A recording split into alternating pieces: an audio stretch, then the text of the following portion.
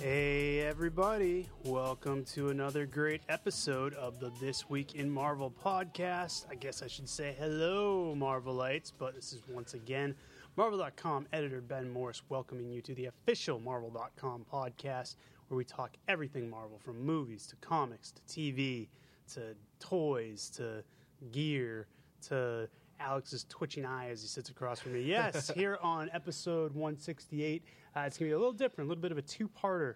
The first part, I'm recording with our ever-reliable intern, Alex, sitting across the table from me. Wait for me to bring you in. I thought you were done. No. I'm filling in for Ryan. How am I done when I'm literally mid-sentence? I don't know. Anyways, Alex, filling in for Ryan. How's it going? He's sick, and he just got back from vacation, so Yeah. he's got double things. Well, and it's a birthday, actually, today. Yeah, you're filling in for him on this part of the show. Yeah. First part of the show, we're going to do what we always do, talk about the comics came out, go through the news, everything else. But then second part of the show, which is the Unlimited Reading Club with Round Robin, Sidekicks Revenge. Ryan will be back, knock on wood, we hope. For that, we're going to record that tomorrow. So by the time you guys get this on Thursday, it will all be one seamless episode. But we're recording it in parts, so let's get right into part one. We got a lot of comics this week. I said we had a lot of comics last week. I counted. We have more this week, so we're gonna have to hustle through them. And we start with All New Captain America #3, written by Rick Remender, art by Stuart Immonen, beautiful art by Stuart Immonen, who I don't think we credit enough for how consistently excellent he is, and really the whole team here. Wade Von Grawbadger on inks, and Marte Gracia along with Dono Sanchez Almara on colors. There's actually some flashback sequences here where the colors really shine because it's a lot of black and white stuff, muted colors, stuff like that. Focus on Sam Wilson, new Captain America, goes up against Sin, the daughter of the Red Skull, who's a particularly nasty villain. She plays a psychological game with him.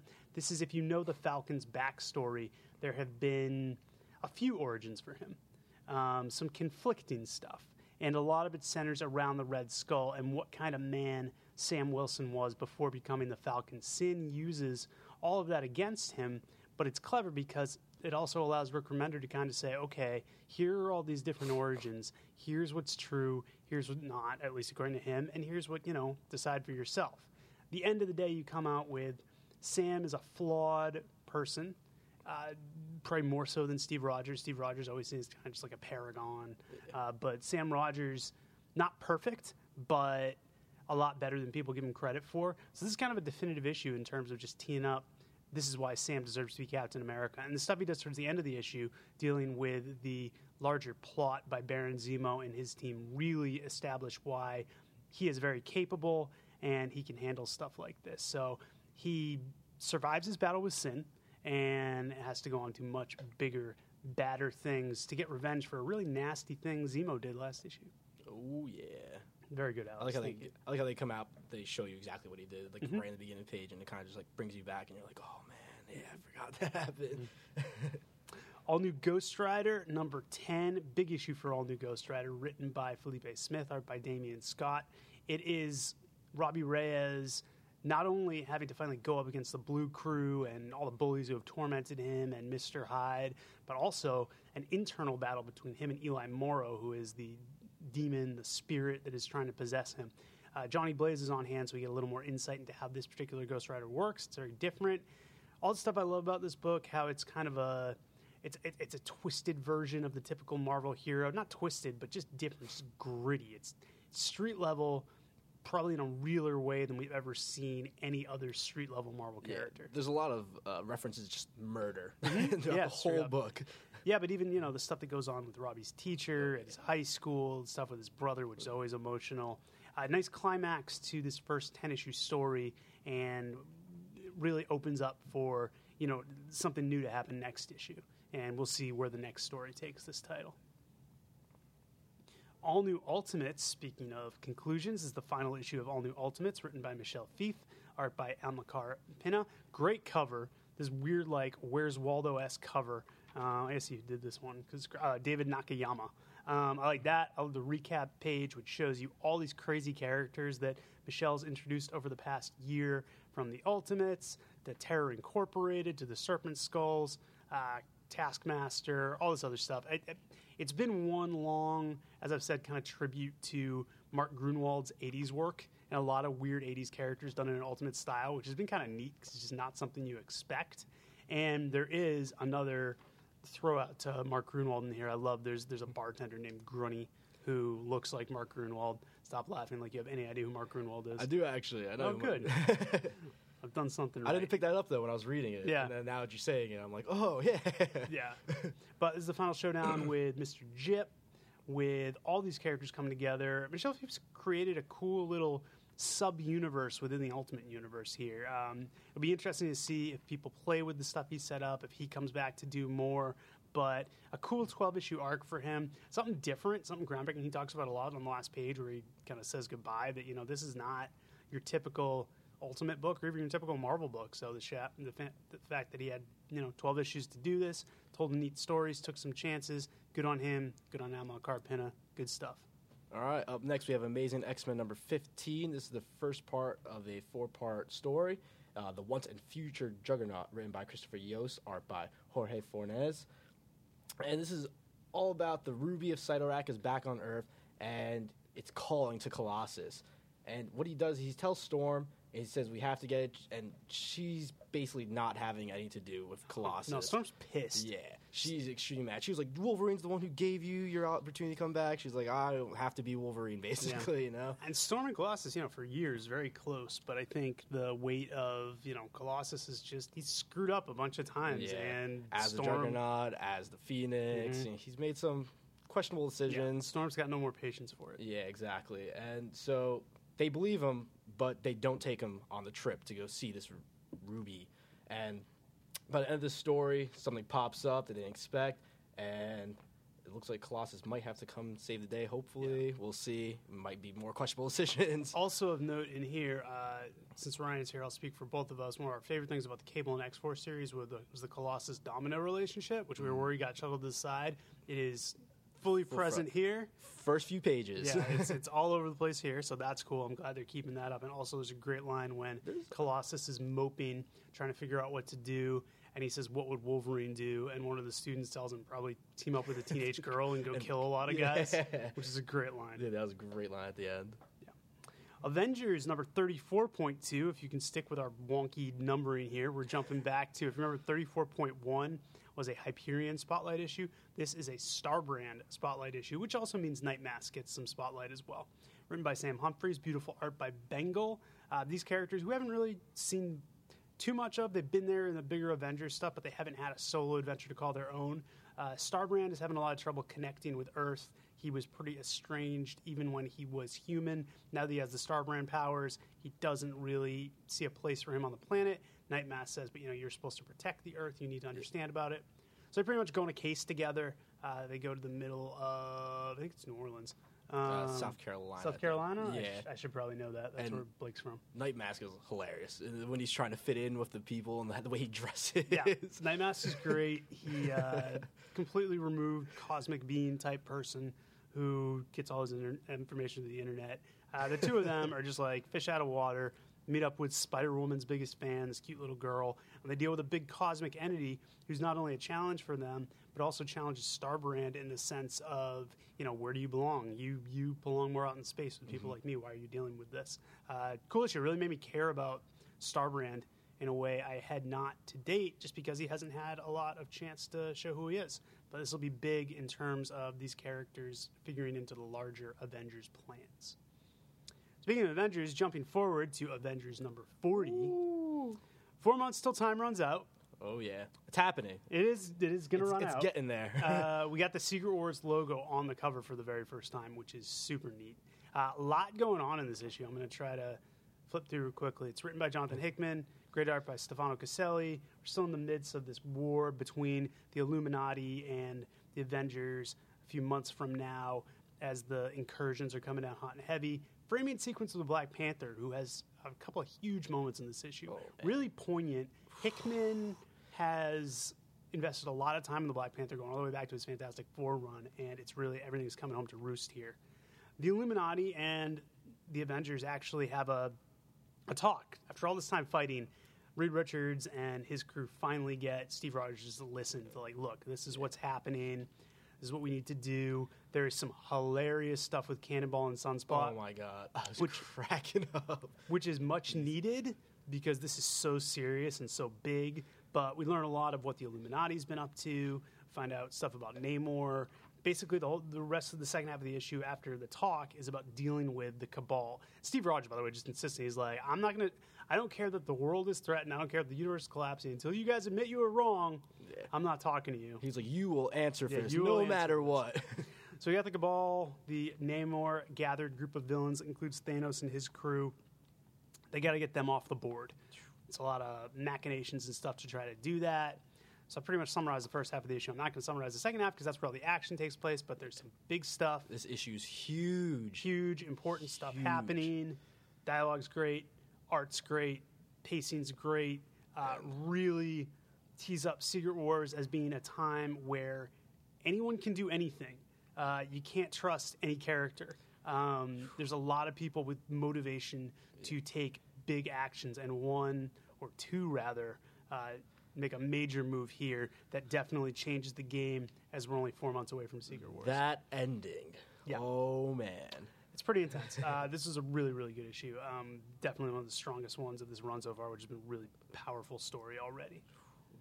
Captain Marvel number 11, written by Kelly Sue DeConnick and art by David Lopez. It's the second part of A Christmas Carol, which has Carol Danvers back on Earth dealing with loose ends. Leila Cheney departs almost immediately to go shopping because she realizes it's Christmas and she needs to go Christmas shopping. Beautiful page right off the bat with Carol just wheeling her energy. David Lopez does a great job this issue. Carol goes to visit her friend Tracy in the hospital.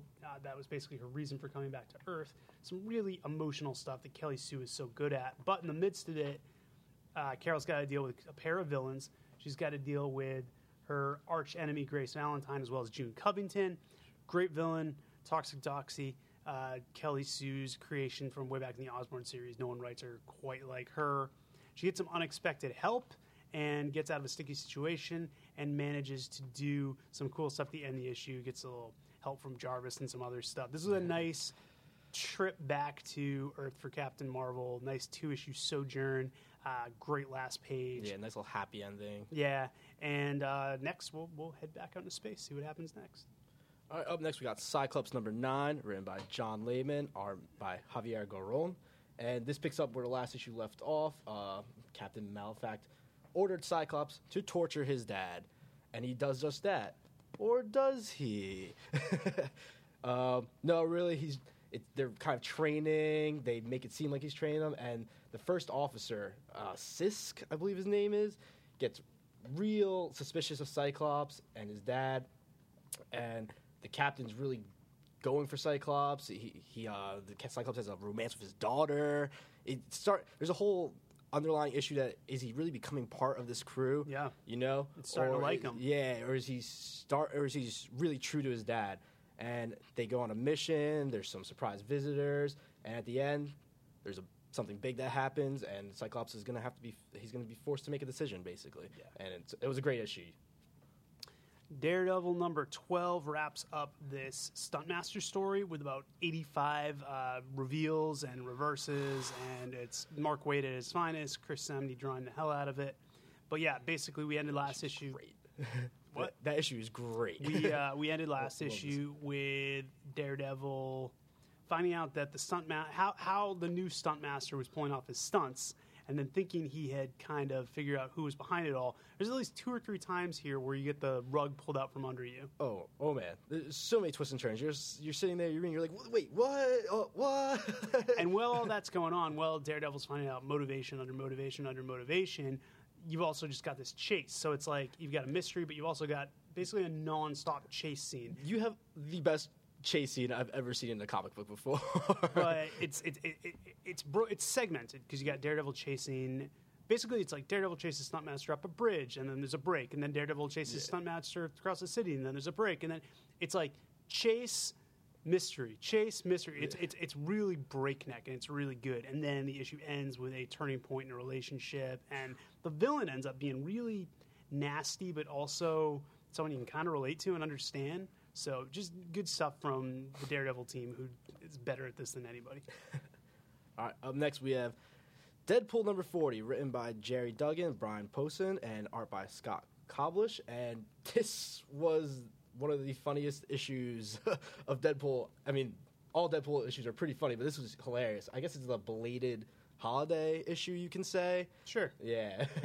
And it's basically Deadpool dealing with Dario Agger and making his first non-Thor appearance, which is pretty great. Roxanne and Deadpool presents the magic of Gracking is the title of this. And it's basically just about them and the energy companies and this new way that Dario is going to bring, I guess, somewhat cheaper energy to people's houses, but it's incredibly lethal and environmental destructive. And you have so many like guest appearances. You have a celebrity guest appearance. You have appearance from Jason Latour and Jason Aaron. Yeah, Jason Latour and Jason Aaron are great. Yeah, and something hilarious happens with Latour, and Aaron's beard gets involved. Aaron's pretty great. Jason Aaron versus Dario Agger is great, where he basically is like, I created you and I can end you.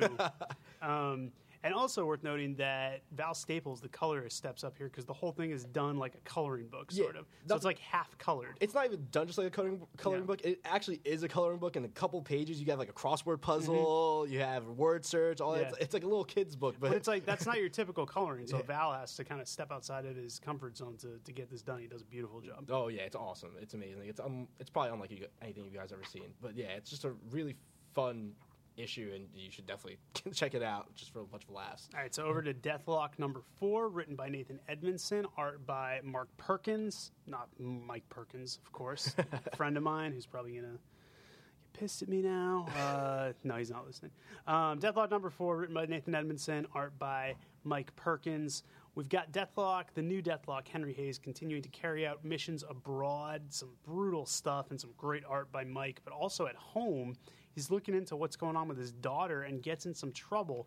And the question here starts becoming, the ongoing thing in this Deathlock series is when is he going to realize what's going on? Because he has no idea he's Deathlock or what's going on. And he comes close here, and his handler is starting to become conflicted about what she's doing. Meanwhile, you've also got Domino investigating the former Deathlock, Michael Collins, trying to find some stuff out, and internal strife going on in S.H.I.E.L.D. as far as how to deal with Deathlock. So a lot of politics going on, a lot of drama, and just beautiful, beautiful art throughout the whole thing. Empire of the Dead, Act 2, number 5, written by George A. Romero, illustrated by Dalibor Talajic. This is the conclusion to Act 2.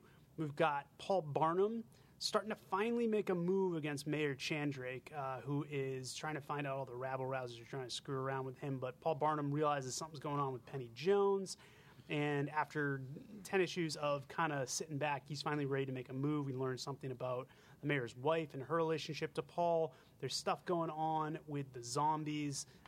There's stuff going on with the southern folks who are invading. There's a lot of action. It looks like the Act 3 is where things are really going to start heating up. Act 2 is kind of... Act 1 introduced everything. Act 2 got people into place. Now it looks like Act 3 is where things are really going to start heating up. Up next, we have Guardians 3000, number 4, written by Dan Abnett, art by Gerardo Sandoval. And basically, this issue starts with a little of Vance Astro's background and his origin. And it's pretty cool to start off an issue, give you new readers something to look at and find out something more about Vance Astro and exactly what he's all about. But you have the team split up. It's Van Astro, Starhawk, and Martin X in the middle of space, and they're fighting these A-Star sentient robots. And then you have Gina Drake, Charlie 27, and Yondu Udanta, and you have Star-Lord on the Star-Lord's ship. And basically, you find out that they're all trying to figure out the same thing. They're trying to figure out this whole problem of the time that's going on, the time reality. And it's really strange, and you start to get the whole idea that these robots, they're built by Tony Stark somehow. You just don't find out how yet. And they're trying to tell these robots, we know your creator. And the robots are like, we all are like programming. We have all this history, but our history's not complete. So it might be true. So I don't know if they're going to start working together. We'll see next issue or something, but they're all working towards the same thing. It's Gina Drake is a key part in this time all this time problems that are going on. And towards the end of the issue, you get 2 pop-ups, 2 surprise guests that I think that will take us far in the next issues. Absolutely. All right, Marvel Universe Avengers Assemble Season 2, Number 3. This is the adaptation of our hit animated series, Marvel's Avengers Assemble. This one is based on the episode Hulk's Day Out, which is written by Man of Action Jay Faber, and it's adapted by our boy Joe Caramagna. All right, then we have up next Miles Morales Ultimate Spider-Man number 9, written by Brian Michael Bendis and art by David Marquez. Yeah, David Marquez, who works in two very distinct styles here, which is cool. I had to keep going back and seeing if someone like inked him differently. Now he inks everything; he just changes his style for the present day stuff in the flashbacks. Yeah, it is crazy. So you get the conclusion of Miles' dad's story. He worked undercover for S.H.I.E.L.D., infiltrated Kingpin's gang, and the flashbacks, with Kingpin, like this one huge splash page, it's incredible. The art's amazing in this book, and the whole story is just amazing. You find out exactly why Nick Fury wanted Miles' dad to infiltrate the gang and figure out exactly what Kingpin was up to. Towards the end of the issue, you find all that out, and you also get this nice little reconcile between Miles and his dad, and it's really warms the heart, but at the same time, it tells a great story. Absolutely. Nightcrawler number 10, written by Chris Claremont, great art by Todd Nauck. This is the wrap to Nightcrawler against the X-Men, essentially, because he's fighting the Shadow King, who has possessed the X-Men, who have possessed the Crimson Pirates. Luckily, he's got Bloody Bess on his side, and he gets a couple more surprising allies. Shadow King, always one of the creepiest X-Men villains to me. Was right there when I was a kid. Nightcrawler is great to go up against him just because Nightcrawler is so pure of heart, whereas the Shadow King is just ultimately corrupted. In the midst of the issue, we get kind of a surprise turn where Nightcrawler ends up going to a different kind of place, and we get more surprise guest stars. So a lot of cool drawing on X-Men's history here. No one better to do that than Chris Claremont. Just continuing to write a really fun Nightcrawler book that Todd Nauck's drawing the heck out of. Yeah, there's one page of a bunch of surprise guest stars that when I first saw, I was just like, whoa. Yeah. I was like, nice. Okay, S.H.I.E.L.D. number 2. First issue of the series was so awesome. How does the second issue do? Pretty darn good. It's a lot of fun. Written by Mark Waid.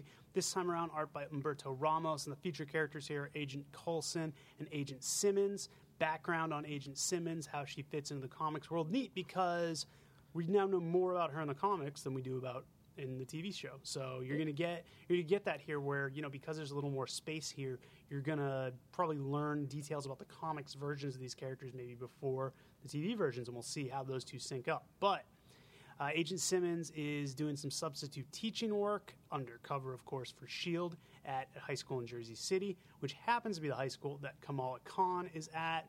There is a supervillain equipment black market ring thing going on with some of the students. So Coulson comes in to help break it up.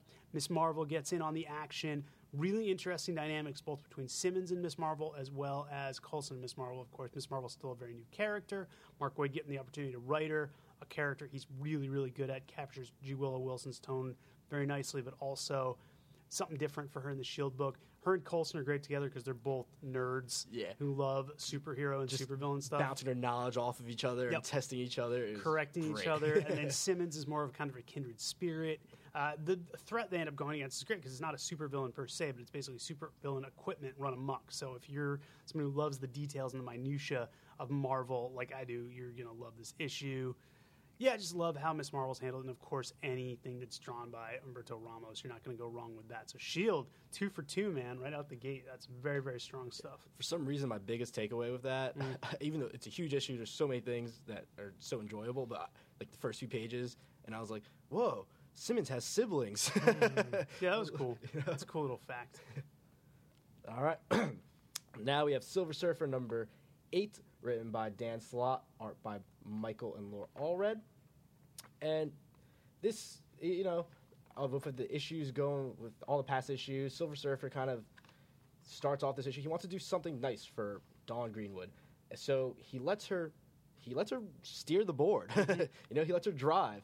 And what happens is essentially they run into this planet that was cloaked. And this planet is just filled with a bunch of species. They're the last of all their kinds. And they find out who the Silver Surfer has to go. I guess it's like desilvering or something. Yeah. Silver's off. Yeah, silver's off. And Dawn Silver says, down? I don't know. Yeah, Silver Down. Let's go Silver Down. It's in the book.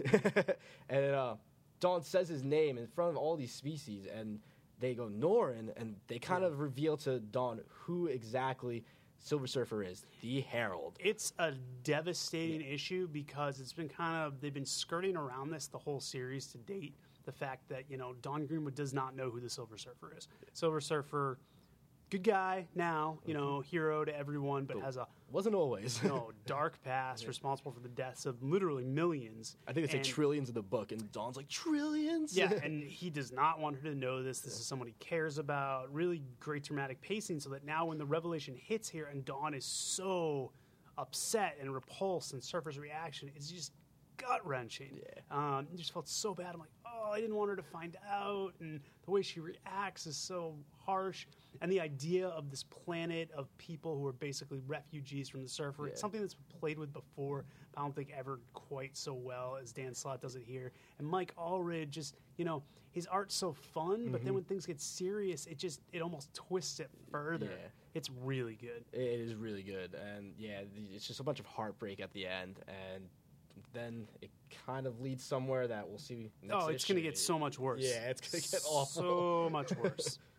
Spider-Verse number 2, this week's Spider-Verse tie-in, is the anthology book that has a bunch of different Spider stories. First one is a quickie written by Dan Slott, art by Chris Anka. It's basically video game Spider-Man. I think it might be Marvel vs. Capcom Spider-Man, just in a one-pager against Moreland. That's great. Catherine Immonen and David LaFuente do a very Catherine Immonen and David LaFuente story about Anansi, who, of course, is a historical mythological figure. And it's cool. It's just a little fable. With great power comes no future, written by Jed McKay, art by Sheldon Vella. It is the origin of Spider-Punk, and I wish Ryan was here to discuss this because this is such a him story. It's this crazy punk rock future. The art is phenomenal. The twists on different Spider-Man lore characters, villains, other stuff is amazing. Spider-Punk is this ridiculous character. I had a lot of fun with this. And who it is under the mask actually turns out to be really cool because it is a character from Spider-Man history, but it is not Peter Parker. There is a story completely in Spanish called El Espíritu de las Calles with Enrique Puig is the writer, and then Francisco Herrera is the artist, and it looks beautiful, but I could not read it because it's in Spanish, but apparently there's an English version you can read. Oh.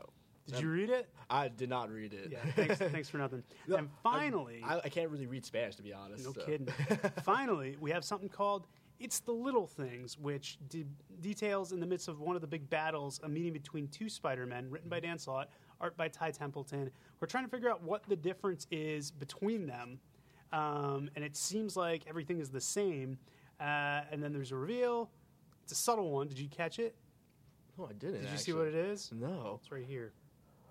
Yeah. Whoa. Yeah. It must be the little things. It's very subtle. It's very little. Holy. But this actually leads into something that's coming this summer. So, wow. Cool little tease.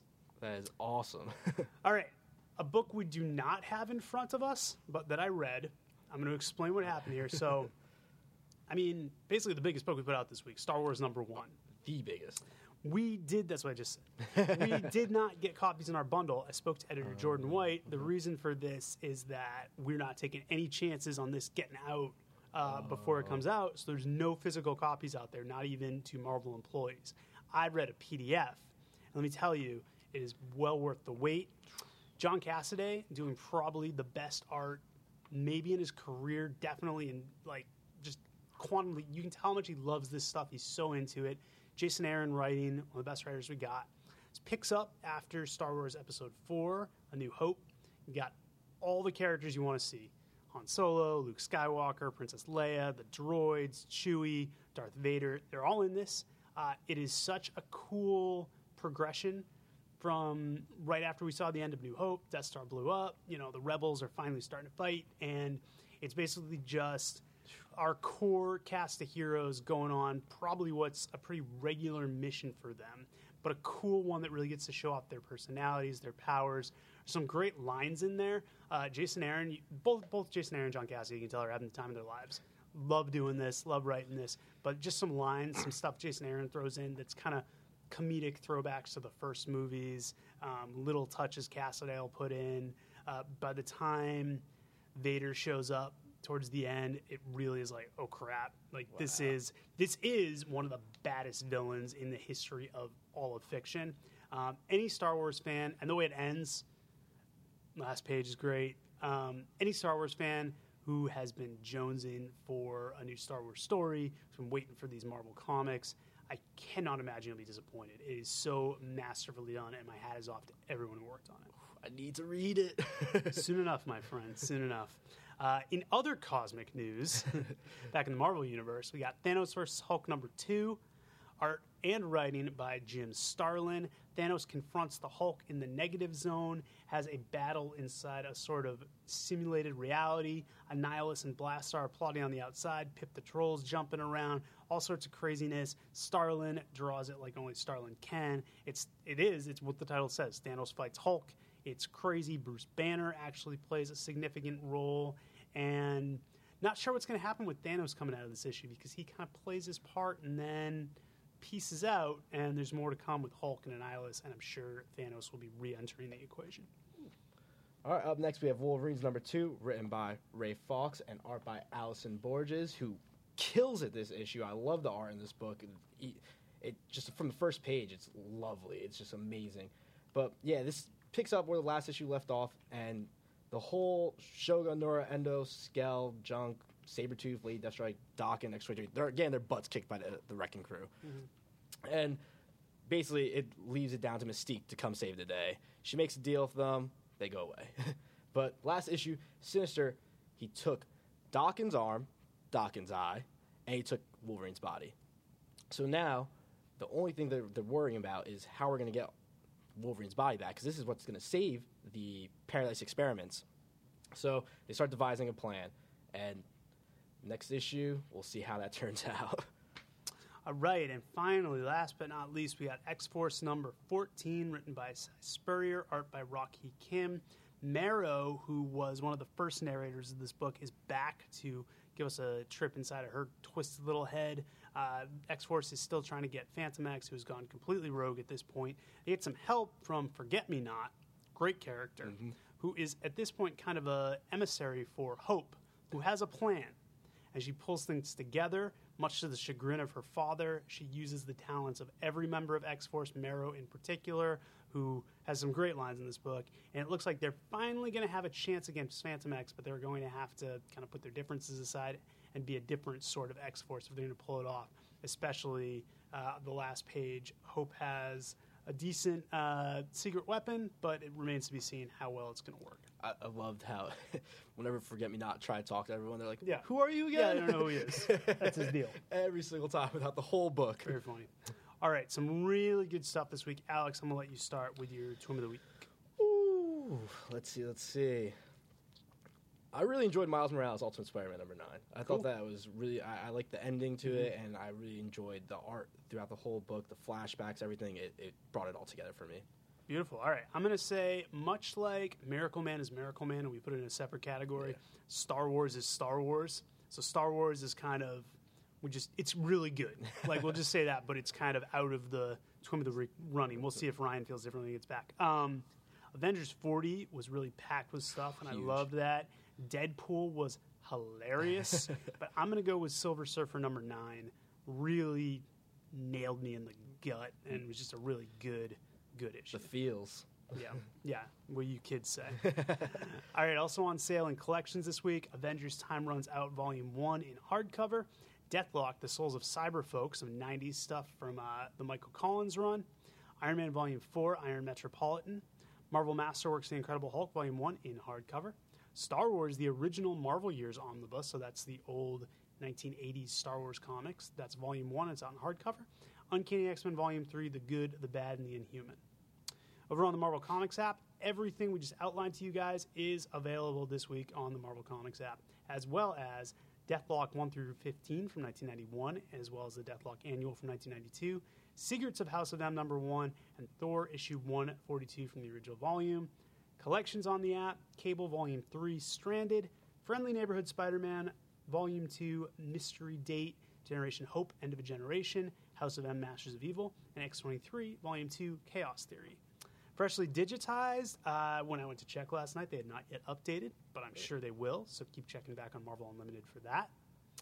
And before we head out to Mark and Patrick in LA and then come back here with Ryan, some quick news on the comics front. We announced that Deadpool number 250 will be coming out in April. It was also be called Deadpool number 45, but it is the 250th solo issue of Deadpool, and to celebrate it, we're killing him off. Final issue of Deadpool, he dies. Mixed emotions, Alex? Yeah, I read this yesterday. I was just like, no. Yeah. I was like, it's going to be a great story, but no. See, man, we'll see what happens. Jerry Duggan and Brian Posehn have some twists and turns. Also, new series announced last week from Charles Soule and Steve McNiven, Uncanny Inhumans, a second Inhumans title. Just going to focus on Black Bolt. And I put up a story yesterday that Alex hated the title of. I just called it Axis Tracking the Fallout, where I kind of went through some of the characters who were most affected by Axis. You thought it should be called Axis Aftermath, which we then Googled and saw that 18 other sites had used it, and that's why I didn't use it. So that's a lesson in headline writing for you. If only we got to it first. We would not have gotten to it first because I'm sure it was used weeks ago, and also you don't want to use something that everyone else is going to use if you do get it to it. You want to be original, but it sounded cool. All right, let's go to Mark and Patrick. Enough of this.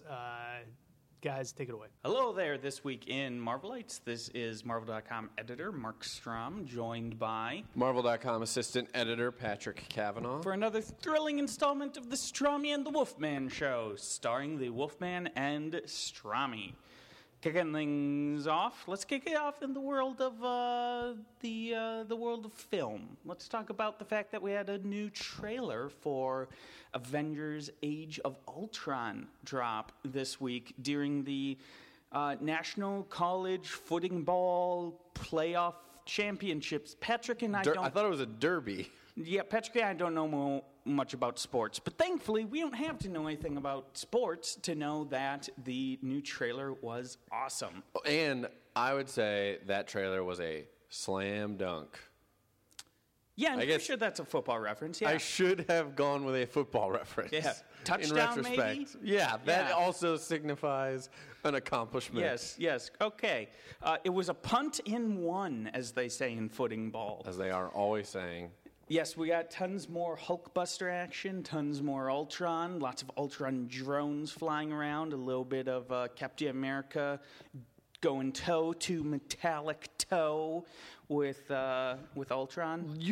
He might be wearing steel-toed boots, that Captain America. So it might be metallic toe to metallic toe. That's true. That could be it. If he's smart, he'd be wearing metallic steel-toed boots. You know, Issued by Metallica. Issued by Metallica. Metallica issued steel-toed Captain America boots. And Captain America, he's pretty smart, so he may just be doing that.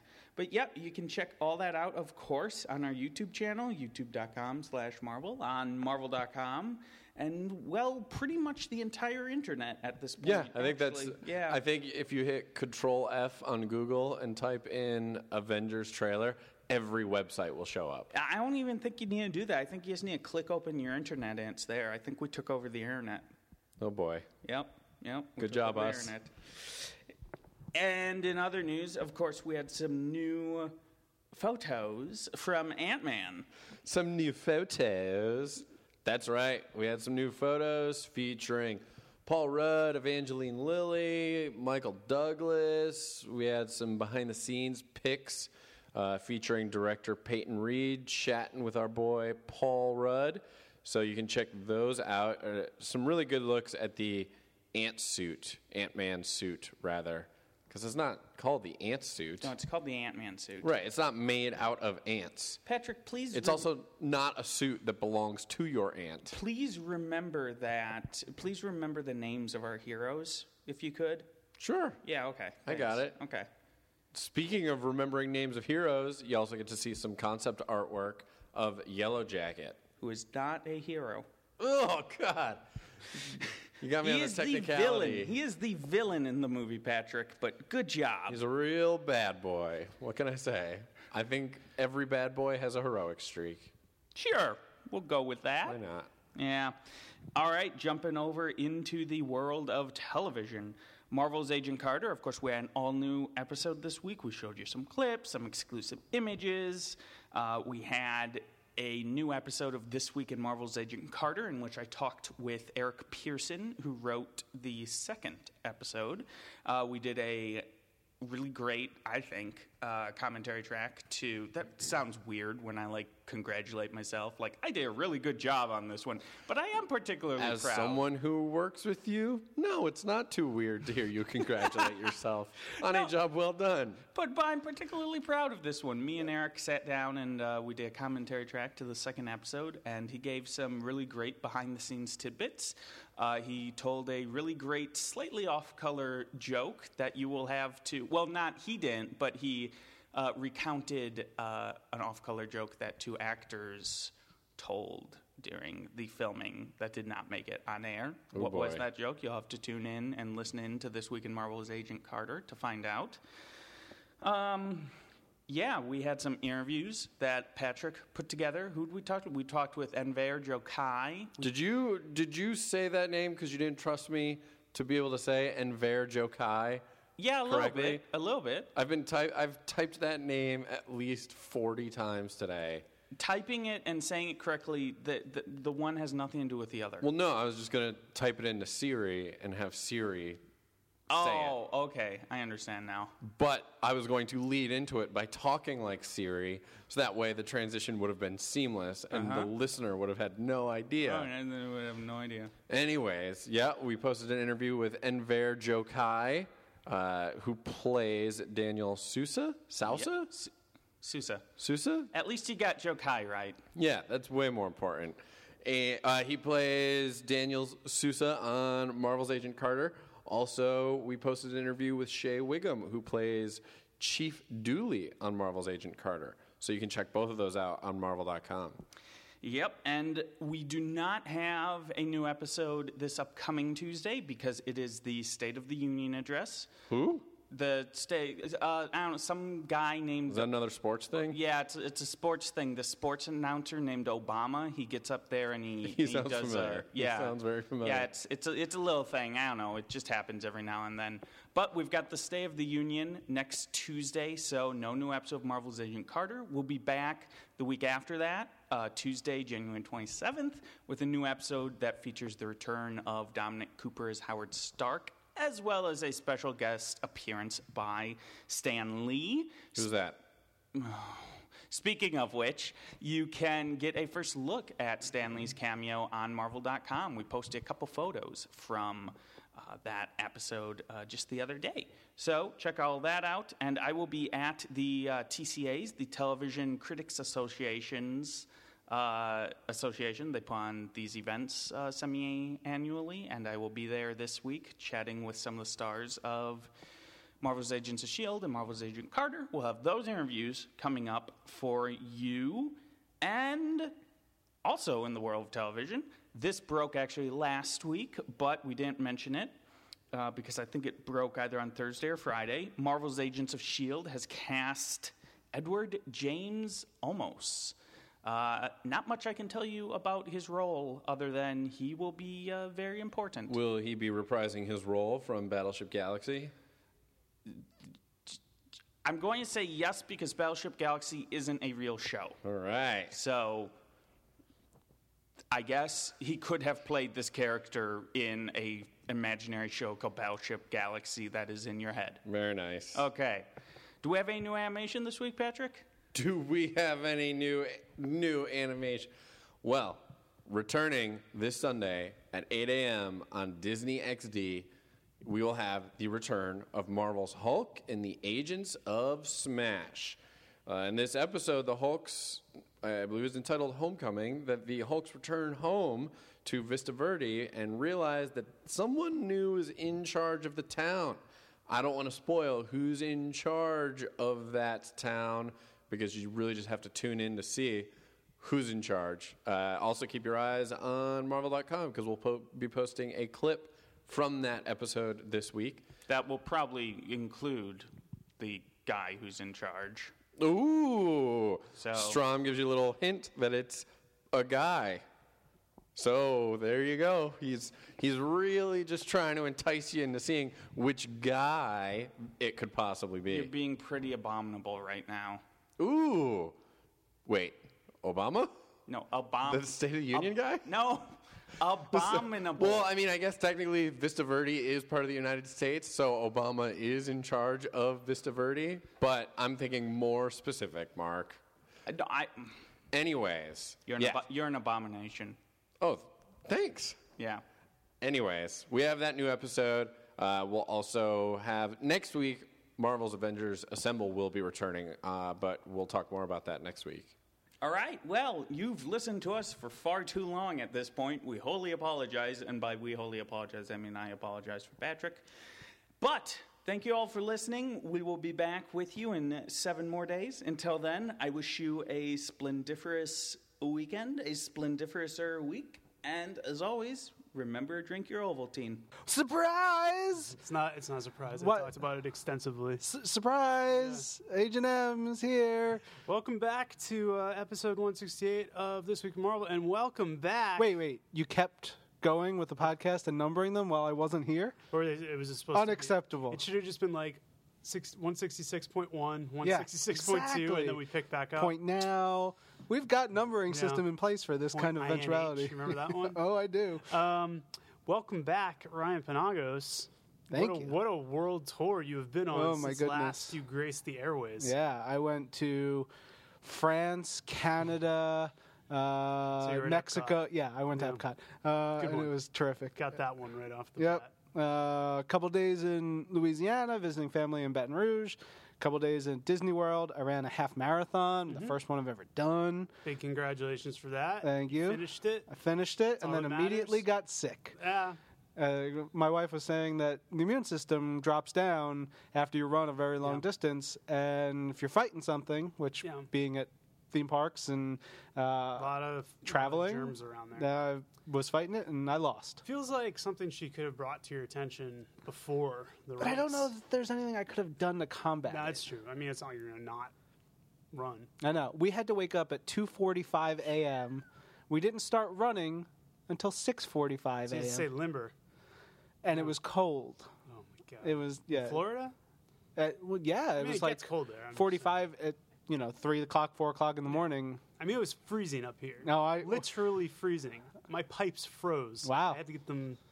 You're a That's whole other homeowner story. now. Yeah, no. 2 weeks in a row. My heating broke 1 week when this is the first Thursday in 3 weeks I've been in the office because 2 weeks ago was after New Year's and my heating broke when I was at home. And then last week I was off for something else and my pipes froze, but I was Nice. at home. So yes, home ownership. But yes, Fantastic. big takeaway is you're back. Yeah. Had an exciting adventure. Yeah. Not traveling for a little while. I hope not. We'll I really see. don't want to go anywhere. We'll see. I'm sure you didn't talk wrestling while I was No, gone. I did not talk wrestling with Alex Lopez or Lorraine. Actually, you know what? I think I tried to with Lorraine 2 weeks ago, and it went better than expected, which Oh. was not that well.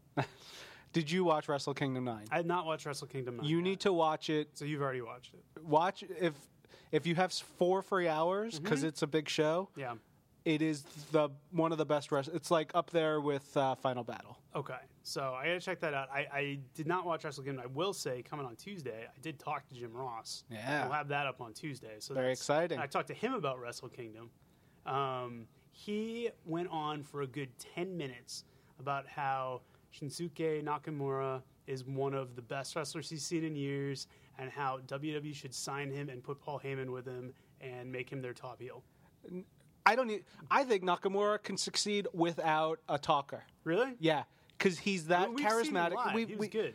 But you just Yeah. like I'll be honest. Wrestle Kingdom 9 was better because of Jim Ross and Matt Stryker. Stryker. They were fantastic.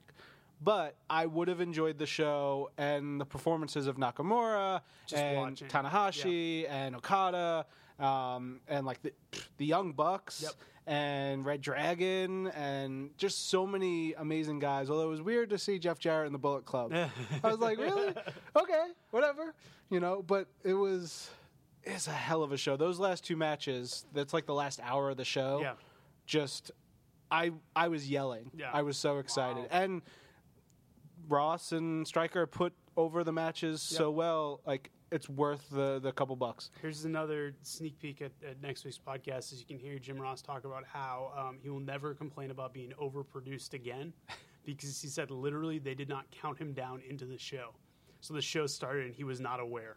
That's amazing. So they had to just kind of pick up. And he said every time he went to a video package, they didn't let him know. He said he had no communication with the truck whatsoever. Yeah. It's also it's a totally different experience because, like, there's no way, like, they go from match to match with, like, 20. There were maybe 2 video packages, 3 maybe, in the whole show. Yeah. And there were, like, 8 matches or whatever it was.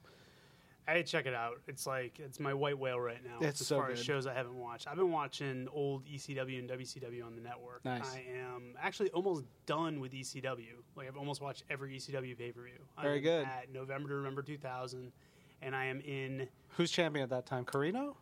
Carino is about to win it right now. Jerry Lynn just won it from Just Incredible. Pretty great match. No, they were putting on some phenomenal matches. And over on the WCW side, I'm in 1990. And I'm watching my Best of Sting DVD collection, which is, I highly recommend it because this is how they're going to do DVD sets coming forward, where it's all matches that you can't find on the network. So it's really cool, obscure That's stuff. the way to do it. It's really neat. Smart. Very really, smart. really neat. Yeah. I spent yesterday sick reading comics, and I watched 3 episodes of Lucha Underground. Oh, nice. Caught up on that. Phenomenal. That is, again, something everyone should be watching if you like wrestling. Now, the rumors are JR is going to end up there. Oh my God. Vampiro, probably a nice fellow. Oh, yeah. I don't know. Maybe. Maybe. Who know, whatever. We don't know Stryker him. is great. I want him on every program. Yeah. But if I could have JR calling that, Yeah. it would be amazing. I will say, to flip back to WWE for a sec, on the matter of commentary. So Booker T has replaced Jerry Lawler on Raw. I watched a little. And it's justified, if nothing else, by, I forget what the context was, but I remember the quote of him saying on Monday at some point, he goes, on Gilligan's Island, everybody died. It was something about being like on an island unto yourself, and then he responded with, look what happened on Gilligan's Island. No one came to get him, and everybody died. Amazing. If that's what we have to look forward to, then I'm on board. We spent a night down when we were in I Orlando. hope it's with Booker T. No. That'd be great. With Corey Graves and nice. Sean Bennett, who's one of the refs down there. Yep. And it was just great, 'cause, like, talking shop, and they love the business so much. And it was like, at one part, I was like, if we're talking, like Elizabeth and I, if we're talking too much about wrestling, Yeah. like, no, No, this is what we talk This about. is what we talk about. That's It's awesome. great. Corey Graves is doing a great job. Yeah. He's learning and, transitioned like- very well. It was cool because he was saying how he's still learning that craft from various course. people in the company, and it's great. Oh, he's doing a great job so He far. is. I'm sure he'll get even better. I have to play. I'm going to play 2K15 for the first time this weekend. I Nice. think I've said that for the last 3 weekends. Well, because I was actually talking to our boy Chris DeLando the other day about how I have it, but it's the type of game where I don't want to just be like, oh, it's 10 o'clock on a Tuesday. I guess I'll play this for an hour before I go to bed. Like, I want to have like a day to dig into it. Yeah, you need to. Like I've been playing like Madden and stuff like that, but I can do that for an hour. I don't care. Yeah. So I'm hoping to dig into it this weekend, and I know Corey Graves is playable. So Yeah.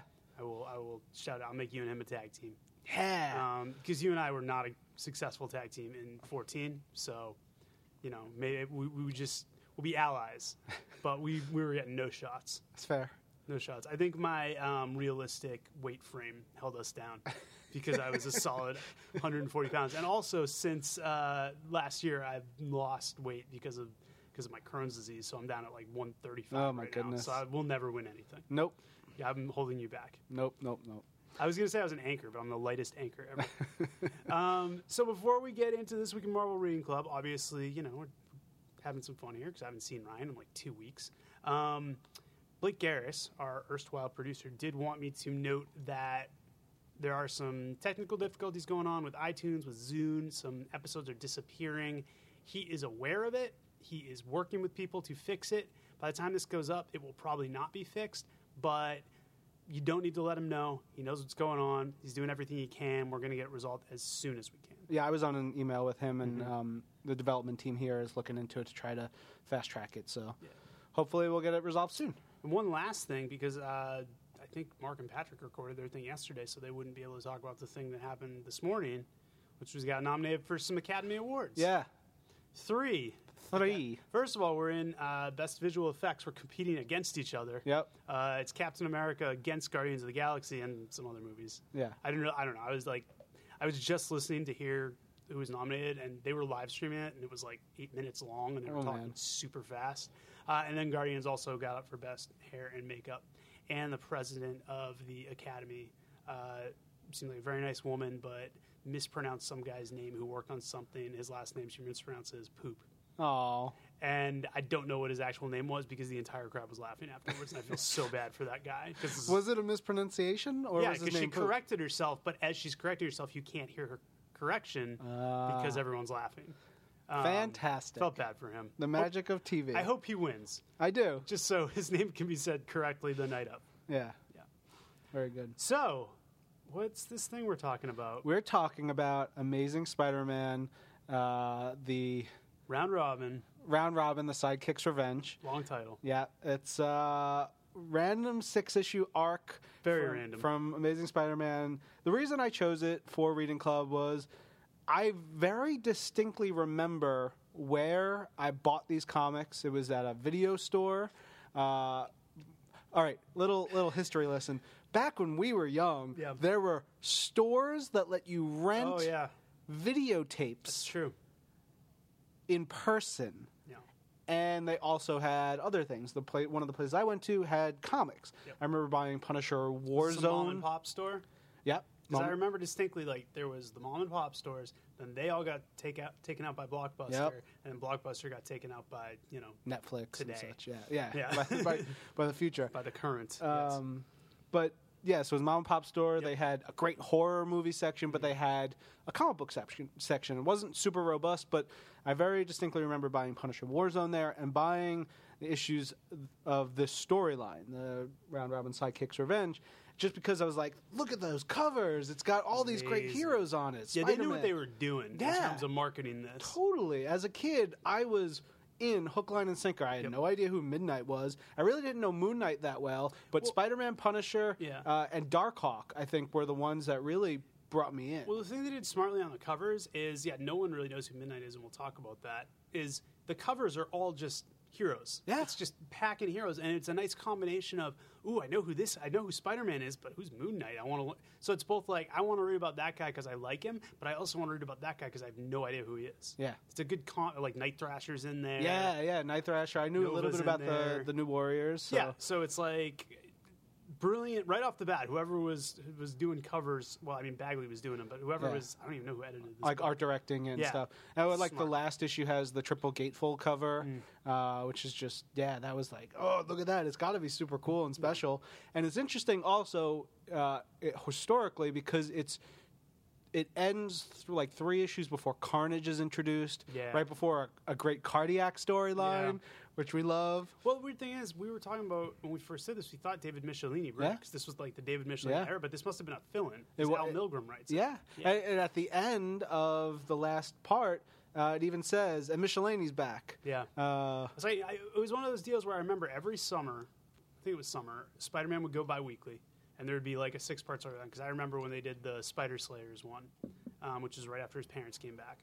And so I think, they would just have these kind of like rapid fire 6 issues, came over 3 months, June, July, August. And so I guess Michelinie just took the summer off to get ready for, he was writing like 1 million books at the time. Yeah. So Al Milgrom fills in. Yeah. And so this is also towards the middle end of 1991. So we'd have Infinity Gauntlet having just happened. What's going on in Spider-Man? It did that wouldn't launch? have would it have launched at this point, or was it 92 that it launched? I thought it launched in 90. Did it? Maybe. I don't So know. it Last would've year been- was the 75th anniversary. I already forgot everything. Yeah, but I mean, so you have all the big X launches and the Spider-Man launch happening, sort of, overshadowing so many things. Yeah. That you could get storylines like this, which pack a whole bunch of heroes in and do all this fun stuff. You wouldn't even notice it if you didn't get spotlighted to it. The thing about this story that jumps out at me, the gist of it, to kind of give the overview, is that Midnight, who was Moon Knight's old sidekick, is working with the Secret Empire, longtime kind of third-rate AIM Hydra type organization in the Marvel Universe. They have made him into an unstoppable cyborg, and their whole plan is they want to create more of him, and they want to recruit heroes to potentially do that to them. So Midnight goes out to try to wreak havoc, and in the process, Spider-Man, Darkhawk, Punisher, Nova, Night Thrasher all end up for various reasons going after him and going after the Secret Empire. It's such a big team up.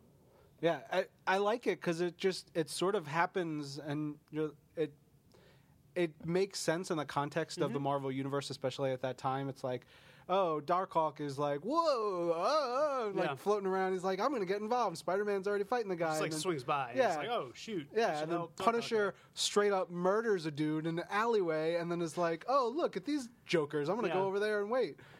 I mean, the thing that jumped out to me most, reading this now, the context, was Moon Knight is totally even-keeled. Yep. Nothing like the guy we know today. It's just like Joe Avenger. A saucy lover too. There's there's a scene where he and Marlene he carries her off and they talk about getting it. But he everyone's so cordial with each other. Yeah. It's so 90s, like before all the angst where everyone got along in the Marvel Universe. Yeah. Like Spider-Man literally just has this issue, goes to Captain America. Captain America helps him call Moon Knight. Moon's like, what seems to be the problem, Spider-Man? Hello, How can I help you? Even the Punisher, who is an insane murderer, like Spider-Man a couple times goes like, when all this is over, we're going to have a comeuppance. Yeah, we're going to talk. But they're super tolerant of it. And Punisher's like, cool, just jumping on Moon Knight's ship and going off and doing it with these guys. It's very... And they're like, you're not feeling well. Yeah. You're injured. Just take a rest. That was hang crazy. Out. And he agrees. And he's just like, yeah. okay. He's like, you're right. That makes tactical sense. Yeah. He just hangs out with Frenchie. So it was a little jarring, but kind of cool to remember that this is how the Marvel Universe used to be. Yeah. Everyone was friends. And then, but on the flip side, Night Thrasher hates everyone. He just wants, like, you just feel like he's going to punch everyone in the face. He's so angry. Night Thrasher was like the most current character in this because I was like, oh yeah, that's how heroes act now when they see each other. Like that's how I would expect. Yeah. It was actually kind of Silver Agey in the sense that it was very much just like a lot of. It's just like high concept, throw as many characters as we can together, and kind of use the shared universe concept. Like, it kind of felt like a throwback to me in a good way.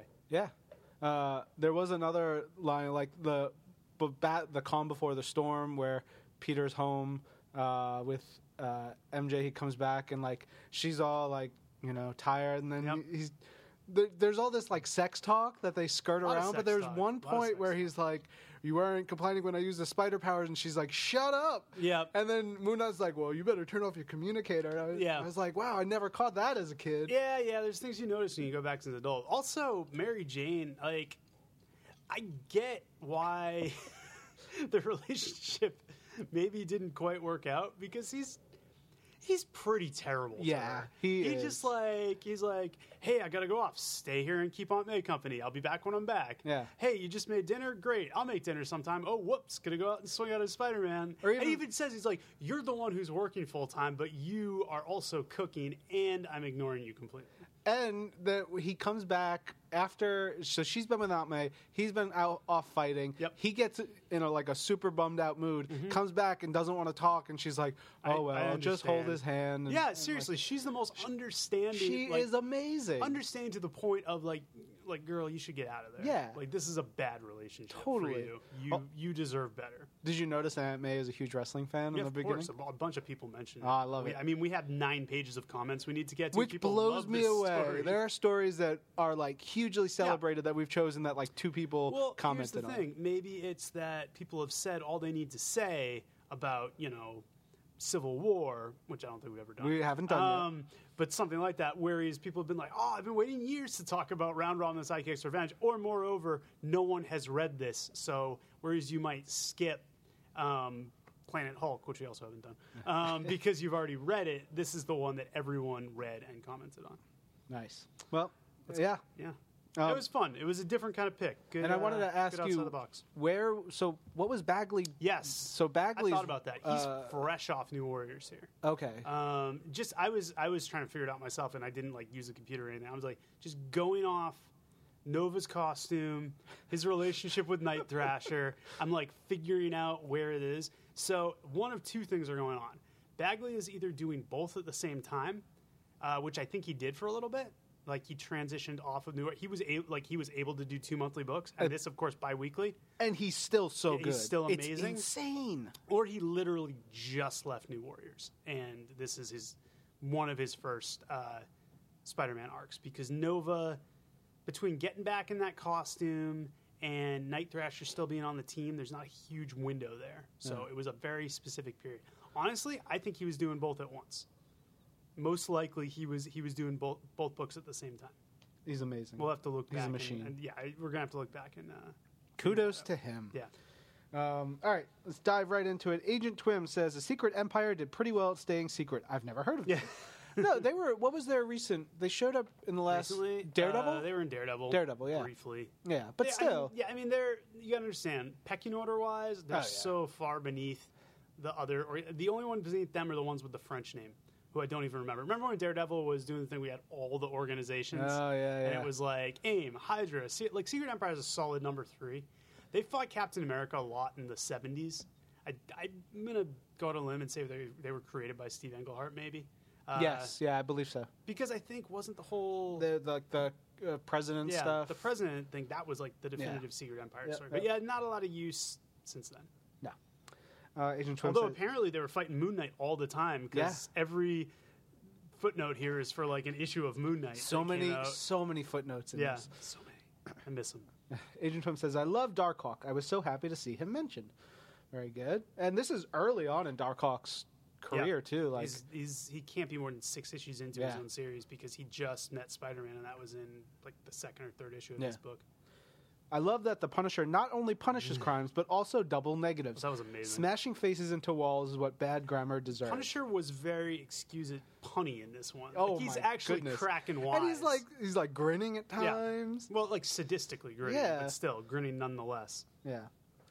He says, apparently I wasn't as big a fan of Darkhawk as I thought. I didn't know he used the Dark Force. He actually does not, because this era is like me at my nerdiest, which of course, I know a lot of stuff from a lot of stuff, but this era and these characters, in the Forces of Darkness, Forces of Light storyline in New Warriors, they're fighting Darkling, who is a villain who is powered by the Dark Force. Sure, And he of course. possesses all the. So it's basically a big, like, every character's involved, the Dark Force gets involved. And Darkhawk is one of the guys working with the New Warriors.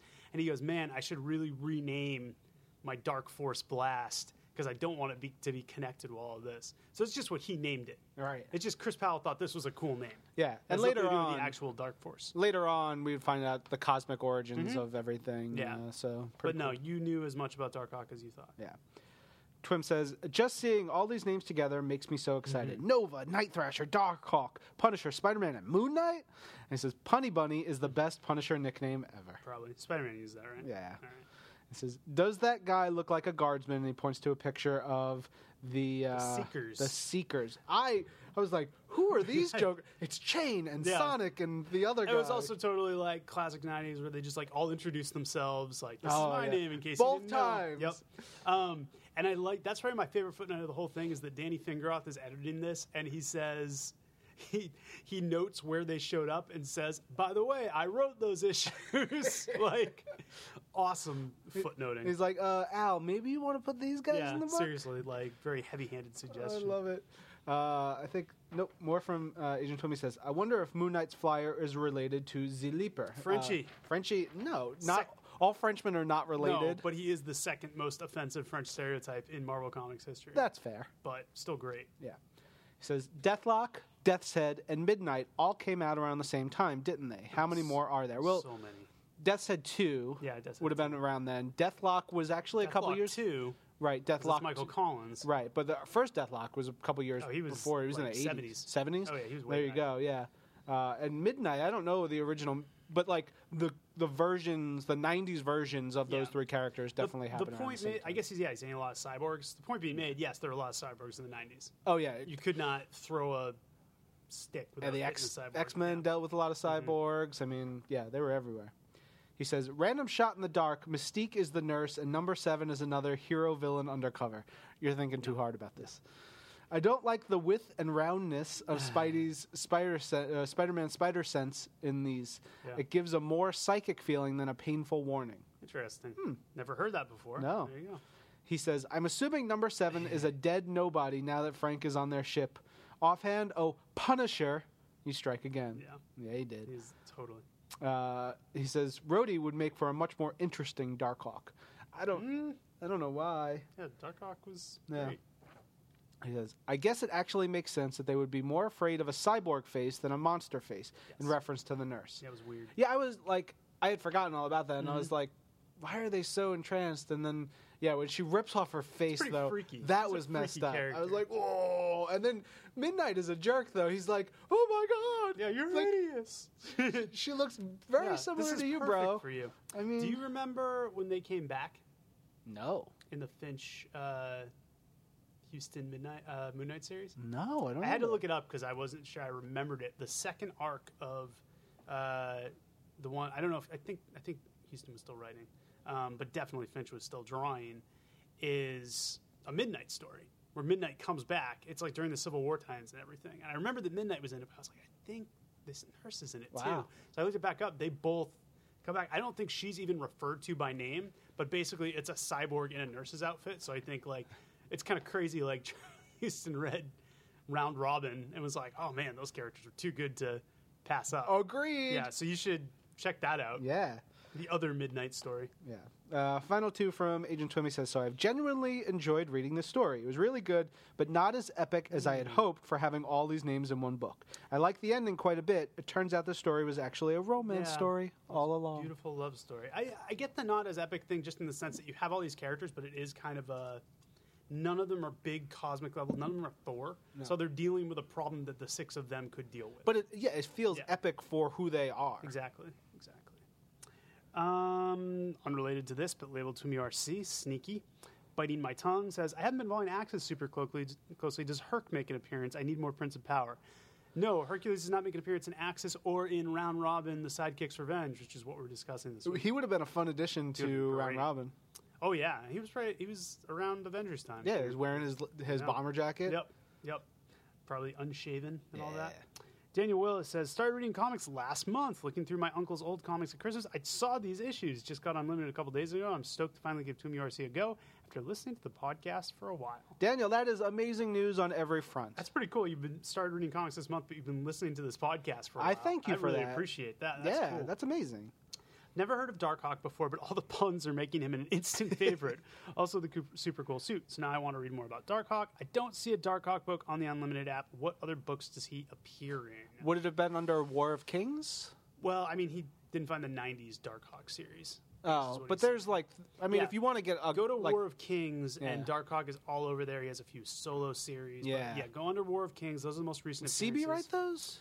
CB wrote the initial limited series, which is to say you could also find him in Loners, Right. which is a book that CB wrote. Darkhawk was dormant for most of the 2000s and made Yeah. a comeback only in the last few years, and now is kind of dormant again. Yeah. Just waiting for great someone to pick character. him back up again. He was in Avengers Arena. Not much, though. No. Didn't he get killed? No, he made it out. That was a fake out. Right. Like, they killed him off very early on, and he disappeared, and you find out he's alive at the end. Sure. But aside from that original Darkhawk series, I would say, yeah, check out the War of Kings stuff. That's probably the best recent Darkhawk stuff. And Loners. Loners is very good. Yeah. TJ Franco, who knew Frank Castle was such a strict grammarian? Once again, referring to him basically beating the crap out of this guy for using double negatives. I still can't get over that head smash into the wall. Oh, it's brutal. That probably would have killed him. I'm assuming, do we see him alive? No, we he do. keeps We talking. do. We do. The fact that, all right, let's look at it this way. Not only does he not die, he's still conscious because he Yeah. can talk to. Yeah, that's crazy. Yeah. I guess Punisher really pulled his yeah, face slam probably. on that one. Gregory Peterson, another aside, just discovered Mystery Men 2011 series on Marvel Unlimited. You should tuck this one away for Toomey RC. Which one was Mystery Men? It's the one that Patrick Zurcher drew. It was about pulp heroes. David Liss wrote it. Okay. It was a while ago. Yeah. It's worth the revisit. Yeah. Not bad. LJ Hollywood says, just read the first part of Round Robin for Twim URC. For me, only reading Slot Run, this is like vintage Spidey. Loving the vintage, team-ups. all right. Totally. Cover to part 3 of Round Robin for Twim URC, that Parker Luck. Yeah, that's where Yeah. he's being crowded out of his own cover no. by Punisher, Night Thrasher, and Moon Knight. But see, this is what I'm talking about. Like, that was like, yes, Yeah, I will of buy course. this. Here, take my money. Yeah, exactly. Who are these guys? Or I love putting Punisher front and center because you probably know who Punisher is, but less likely you know who Night Thrasher and Moon Knight are. Yeah. So it was pretty cool. He says, I kind of get a Winter Soldier vibe off of Midnight. Must be the cyborg man face mask look. No boot jets for Bucky, though. Jeff wins. So would we call Midnight like the proto Winter Soldier? Yeah. Is this what inspired Bucky to become the Winter Soldier? Former sidekick turned into cyborg. Oh, It is. That's a listicle on I Marvel.com. think, yeah, that's coming. I There'll think, be at least 2 entries. I think Brubaker was reading some Round Robin. Obviously inspired. And he says, best title to a comic story ever. It's up there. He points to, that was part 3 or 4, A Bagel with Nova. Oh yeah, that's amazing. I looked at it because it's at they put the title at the end of one of the issues, Yep. like previewing, and I was like, what the hell are they talking about? It's pretty clever. It's great. More from who are we? Is it still LJ. Still LJ Hollywood. Yeah, this is still LJ Hollywood. This is still you. I love seeing all the New York heroes teaming up in one book. Also, it gives Spidey so many puns. Shame Daredevil wasn't invited. Yeah, Where I was wonder what DD Daredevil around this was. time? Maybe this was one of his many dark periods where he couldn't deal with anything because the Kingpin had ruined his life. Let's assume that. That happens. Let's assume that. And also, there were a ton more New York heroes that yeah. could have shown up. Yeah, like street level guys. Yeah. I mean, yeah, like Luke Cage and Iron Fist were kind of out of circulation at this point, but you Well, definitely. no, Luke's book was going at this time. Yeah, but he was a fugitive because everyone thought he killed Iron Fist. Oh, Yeah. I don't remember. The grand finale hit me with those terrific team ups and paralyzing puns one last time. Got a lot of pictures here. The showing the triple gatefold. Oh, yeah. Showing a splash page. Really great art. I It's mean, just yeah, incredible. those were great. And he says, so that's Round Robin. Loved the big brawl at the end and really enjoyed the story as a pun-tastic whole. Although it ended on a bum note, we get to see Jeff's stylish hair again, right? Looking forward to hearing everyone's thoughts. All right, pack a lunch. It's time for Penelope Cat. Heyo. We got a few pages. Here we go. The greatest bi-weekly saga of them all makes me smile at its specificity. And it was. Yeah. It absolutely was. Of course, the Marvel Universe has a wrestler named the Incredible Hunk. Yeah, it did. A midnight Stoke joke, I've fallen and I can't get up joke. In the same panel, my chest aches from laughing. That Fallen I Can't Get Up joke got me. That was pretty good. Al Milgram, funny guy. Yeah. Funny guy. Genuinely appreciate the Darkhawk background. That's a character who falls completely between periods of me reading Marvel. He had an interesting origin. Yeah. He had stuff going on. He was a kid. His dad was maybe a corrupt cop, but he didn't know. Like that was interesting stuff. Yeah. Tim Stevens wrote a good article on Darkhawk and Sleepwalker during the 75th anniversary and about why, because of the period they were created, they maybe didn't get the recognition they deserve for being really like clever characters. Yeah, both of them. I mean, yeah, I wish we had more Sleepwalker to go off of. Feel a bit better seeing Midnight call Darkhawk out on the stroke of midnight pun. Which Moon Knight series was Jeff Wilde in? I don't remember him from the Monch Sienkiewicz series. I have no idea when Midnight is from. Yeah, so like it's not that one. I don't I think think. there's one after. I think it's between that and the one that was going on at the time this was going on. Maybe. And Or early in this one. yeah, and he would have only been in it for a little while because his dad was That Midnight was a before villain, him, way and back. like Yeah, I remember reading this, and besides the fact that I was like, what a weird idea for a story to take Yeah. this sidekick who I don't know and make him like the big villain. But yeah, I didn't know anything about Midnight, and I still to this day know very little about it. This issue features the chattiest Punisher I've ever seen. He's up there. Yeah, Even when he debuted, he wasn't like this. No. Like this was a very distinct Punisher. Just read Moon Knight Epic Collection the other week, so I'm excited to read another story featuring him, hopefully. Getting a kick out of the credits each issue. Layouter, LOL. They did that in the 90s a lot. The editors had a lot of fun with, what the name of each guy was. yeah. There was one that was funny where it was like, talking about the speed with which they do things, Yeah, and then DeFalco was Yeah. like, not doing it Slow. Yeah, I think Al Milgrom was writing Spectacular Spider-Man when I started reading, so this is kind of a homecoming for me. Nice. Pretty cool. Al Milgrom, of course, known for being a great inker. Yeah. Legendary inker, but had some decent writing runs as well. Yeah. Here, he did West Coast Avengers for a bit. He did all sorts of stuff. He's worked with what's his butt? The Sure. Mignola. Oh, yeah. Yeah. Like a Talented dude. amazing team right there. Talented dude. Yeah. I also remember when Mark Bagley won the Marvel tryout book competition. His art is good here, and he's only gotten better. Agreed. I admire Jeff Wilde's ambition. From Moon Knight sidekick to hoping to run the Secret Empire is quite a career path. Kid knew what was up. He Yeah. was ready. He was gonna. very- He was reaching for that brass ring. Oh, yeah. He was definitely a Cesaro type. Midnight is pretty proud of his quips. Is there like a quipping course or contest in the Marvel Universe? I feel like Spider-Man should start one. Yeah. Like just so he can win something and then he'd lose. He should teach that at the Jean Grey School. Yeah. Or the Avengers Academy. Yeah. Is that still in operation? Sure. I think so. Let's go with So, yes. I bet the Marvel Universe Twitter has like a hero fight quip or something. And that was the whole tweet. Enter the Seekers. Props to Badley for making a scene with this many characters readable. Yep. Got to pay for our new armor. Oh, the hard life of an armored supervillain. Why not just rob a bank? This is big money, though. Yeah. This is a guaranteed score. Interesting seeing Spidey draw parallels between the other heroes and himself. Yeah, because there was a lot of similarities and differences between all of them. Time for the classic superhero team-up Bickerfest. Lots of that in this one. Secret Empire's HQ is hidden behind a tailor's shop. Dude, they sublet from Uncle?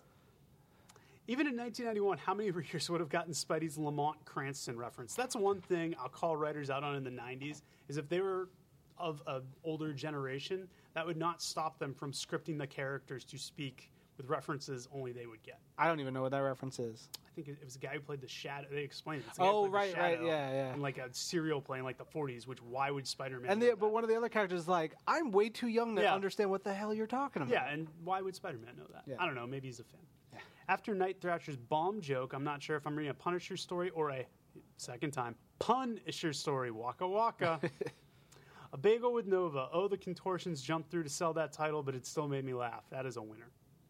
Surprised but pleased that Milgram found time for some quiet moments in issue 357. Yeah, real quiet. Interested in the subtitle, The Sidekick's Revenge. How many Marvel sidekicks have there been compared to DC? Not as many. No. Because Stan hated sidekicks. Yeah. So a lot of the formative Marvel characters, the main ones, do not have sidekicks because Stan Lee was very anti-kid sidekick. Yeah, I mean, Toro, who would have been really before Stan Bucky. had a heavier hand. Bucky and Toro. Yeah. Midnight. And that's all I Yeah. can think of. And all the various teenage girls who have trained with Wolverine could be maybe considered sidekicks. Sure. This was an interesting read. On one hand, it brings together a bunch of characters I like, Spider-Man, Moon Knight, Punisher. On the other hand, it's from a period where I wasn't reading many Marvel comics, so I don't have a personal or nostalgic collection. Ultimately, I think it was a fun, entertaining story with some nice art. I'm glad Twim URC pointed me in its direction. Another one for me.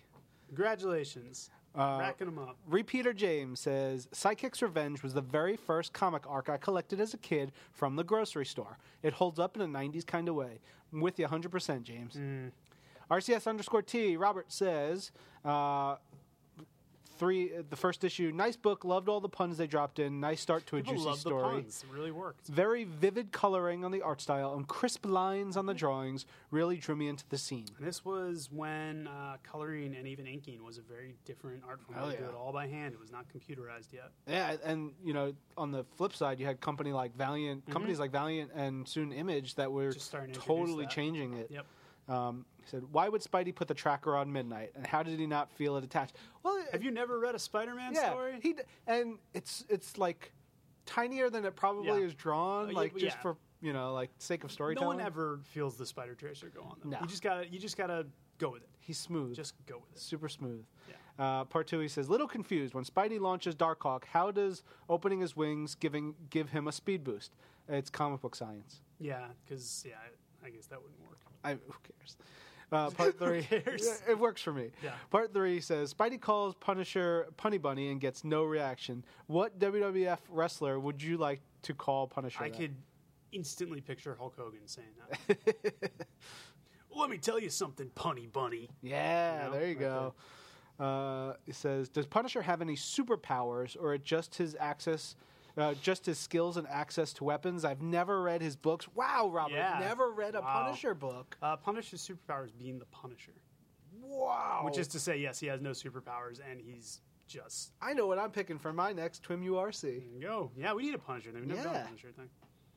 Where are we? Says, enjoy the shared origin stories. Does it take great tragedy to make a hero? I would argue no. It doesn't take it, but it's part of, lot of what, stories. especially our characters. Yeah. Motivation. Yep. It's good motivation. The fight scenes really stood out to me in this drawing color style. They really feel like action you might see. That's Bagley. He says, didn't the Spider Tracer get smashed by midnight last issue? I don't know, We have a man. picture here. Let's say they had a lot of ways to track. They had Nova's communicator. They had various things. Yeah, they're good. Yeah, they're good. they They're got fine. it. Okay. Last one from Robert. He says, love seeing Dan's footnotes. Different names from Nostalgic Dan to Desultory Dan were fun. Are funny names common? Oh yeah. Yeah, At this period, absolutely. for sure. Absolutely. Every once in a while you'll see him here. Yeah. Like in the current crop. I like when we use them. All right, Squirrel Claus, who still has not changed his name, obviously. It's Christmas forever for squirrels. So far, we've had Wrestling Talk and Nova and an issue. I could put money on me, Ben Morse, loving this. Absolutely. Yeah. I mean, yeah, we haven't talked about because I thought we'd get into it. Yeah, Aunt May is a huge wrestling fan. I love it. And gets into it in the first issue, and then Nova shows up at the end. So good. And Nova's a key component. Everyone wants Nova. Heroes want him. Villains Yeah. want him. He's in demand. Hot potato. Yeah. Why does the secret society have special membership rings telling people that you belong to them? Good question. Because they want to show that they're super cool. Yeah, I think that was a key slip up and maybe why the Secret Empire failed. Yeah, and those flying platforms are really secretive too. Yeah, the Secret They Empire. have lots of flying yeah, platforms. they did. Like their budget for that was insane. Their budget They for knew everything. they were going to crash a lot of stuff. Yeah. Yeah, for as we said, the number 3 group at best, they certainly had the money to build a lot of cool tech. It feels like a group that had a huge bankroll. Yeah. Like someone who was just like really rich and ambitious and wanted to do something as cool as like AIM or Hydra, but didn't really know what the hell they were doing. Yeah, it was like WCW.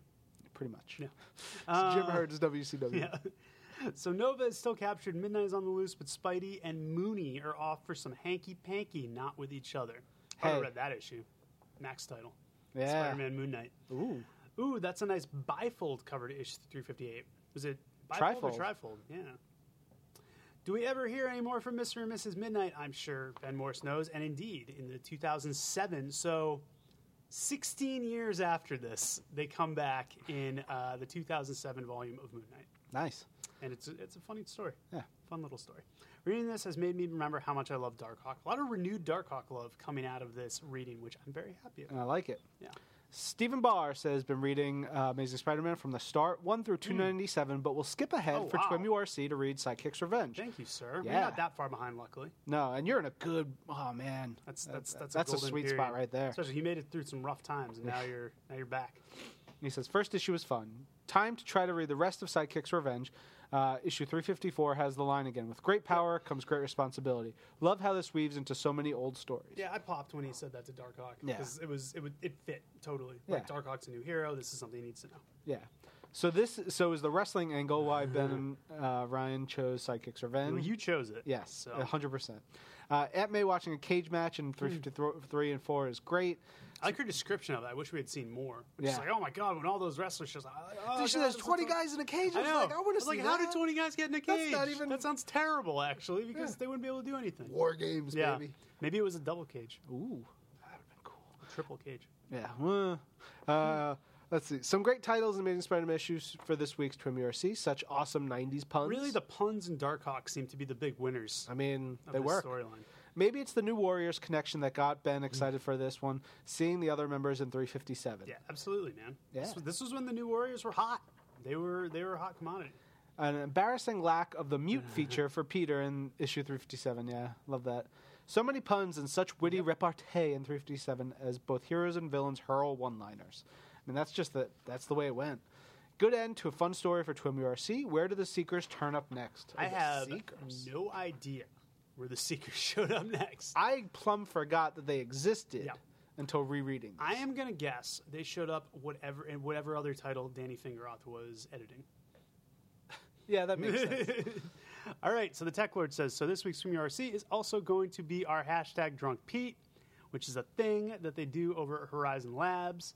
I'm still not quite sure what it is, but I think it endorses stuff we're not allowed to endorse. Yeah. So It's weird. He's got this cover. I think it's a different version Yeah. of the cover because I It think was- the background is white on ours. Maybe it's a second printing.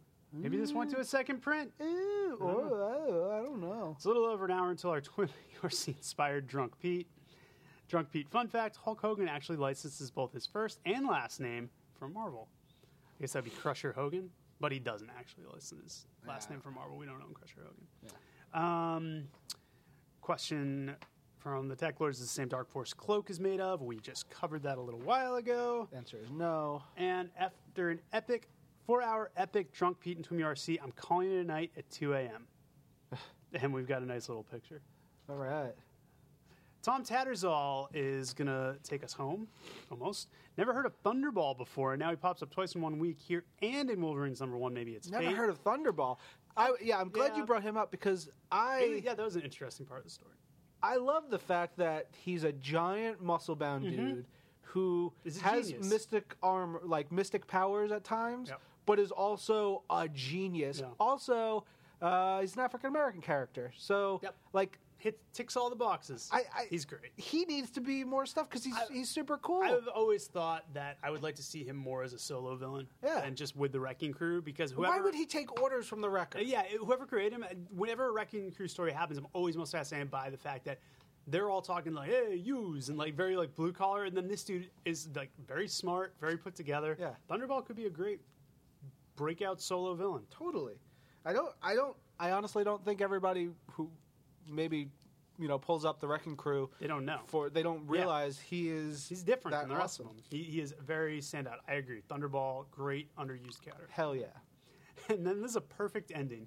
Wombo Head hashtags Twin URC and said, just discovered this hashtag. Awesome. Hooray! That's a great way to end it. Yeah.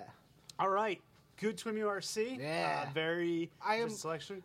Delighted and surprised by the reaction to this one. Yeah, seriously. And I learned a lot about it. I think people discovered a lot of new stuff, and there's good places to go from here. Read Yeah. this era of Spider-Man some more. If you like any of these characters, there's a lot more stuff. This is a good gateway story. So for the next Twin URC, recently there's been a lot of interest and controversy in the origin of Quicksilver and the Scarlet Witch, because coming up in Uncanny Avengers, we're going to find out what is now in place for them, because some stuff's been thrown into disarray as a result of Axis. So I want to go back to the early 80s to another time Quicksilver and Scarlet Witch were searching for answers about their origin. It's a little run of Avengers written by David Michelini, drawn by John Byrne, collected in trade called Knights of Wundagore, so that's what we're going to call it here. It's about 5 or 6 issues. Fun little story. There's some stuff with the Avengers, but then the latter issues are all focused on Quicksilver and Scarlet Witch going to Wundagore and trying to find out who their parents are, what their origin is. So should be a timely one and an interesting Is one. the cow lady in it? The cow lady. What's is her name? Bova. Bova. Bova I is love all over Bova. this story, so I think you will like it. So Avengers Knights of Wundagore will be our next one in 2 weeks. Very 2 cool. weeks' time. All right. That's it, man. This is like the length of a regular podcast. Yeah. This section. And me and Alex went a while too. So thanks for sticking around if you're here to the if end. you're still here, which Yeah. is highly unlikely. All right, guys. Thanks a lot. We'll be back next week. This is Marvel, your universe.